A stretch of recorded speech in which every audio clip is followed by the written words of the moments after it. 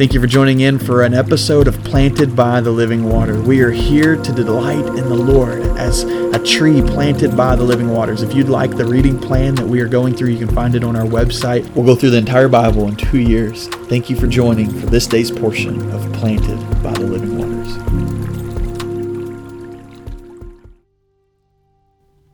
Hosea chapter 11 is an interesting chapter. It really is walking through God as Father and raising up Israel, called Ephraim here. And I just think this is a powerful picture that it gives us. It says in chapter 11, "When Israel was a child, I loved him, and out of Egypt I called my son." Israel called to the Egyptians, even as Israel was leaving them, and kept sacrificing to the idols and burning offers to the idols, even though I loved them, he says. It was I who taught, verse 3, it was I who taught Ephraim to walk, taking them by the hand, but they never knew that I healed them. I led them with cords, human cords with ropes of love. To them I was like one who eases the yoke from their jaws, and I bent down to give them food. But Israel will not return to the land of Egypt, and Assyria will be his king, because they refuse to repent. A sword will whirl through his cities, and my people are bent on turning from me, it says in verse 7, though they call to him on high. It says, verse 8, how though will I give up on you, Ephraim? How can I surrender you, Israel? How can I do this?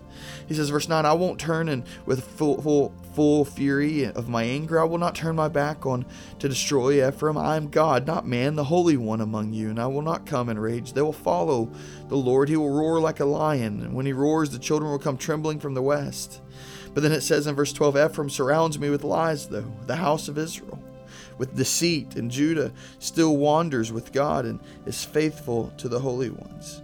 And I just think about this picture of a father looking at his people, and he calls him his son.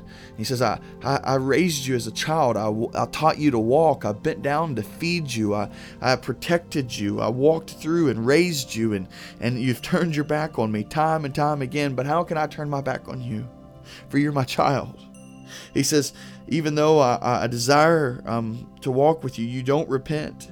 And even though you surround me with lies and you surround me with deceit, there's still this sense of I'm going to be faithful to you. And I just want to remind you on two levels here. First off, today, as you think about reading this, first off, how does God view you? How does he look at you? And what's your response to God? Because if you are in Christ, if you are a child of God, then there's this picture of God raising you. He's taught you and he's fed you and he's taught you to walk with him and you're his. And even though you've sinned and struggled, you're still his. And no matter what, he's not going to turn his back on you. So there's this love, this deep love from God to you. But my question to you is how do you approach him? Do you approach him as a father who loved you and taught you and you're in love with him and adore him? Or do you continue to be filled with lies and deceit and surround him as a rebellious child, a wayward child? We all have the experiences of raising children to some degree, at least around us, and understand the picture of raising children and whether you have children that have went wayward, or you have children that have stayed in the nest and loved and responded well. It affects you as a parent, as a dad. It affects you, and it affects the Lord how we walk with him as well. And so I just want to challenge you. I want to challenge you to love him, to walk with him, and to be with him, and know that he taught you to walk. He fed you, and that you just adore him. Father, we love you and we thank you for everything, God. We thank you for your mercy and your love, and for teaching us to walk with you in your love, and help us be children that don't rebel and go wayward, but to respond to your love with a deep love back. In the name of Jesus we pray. Amen.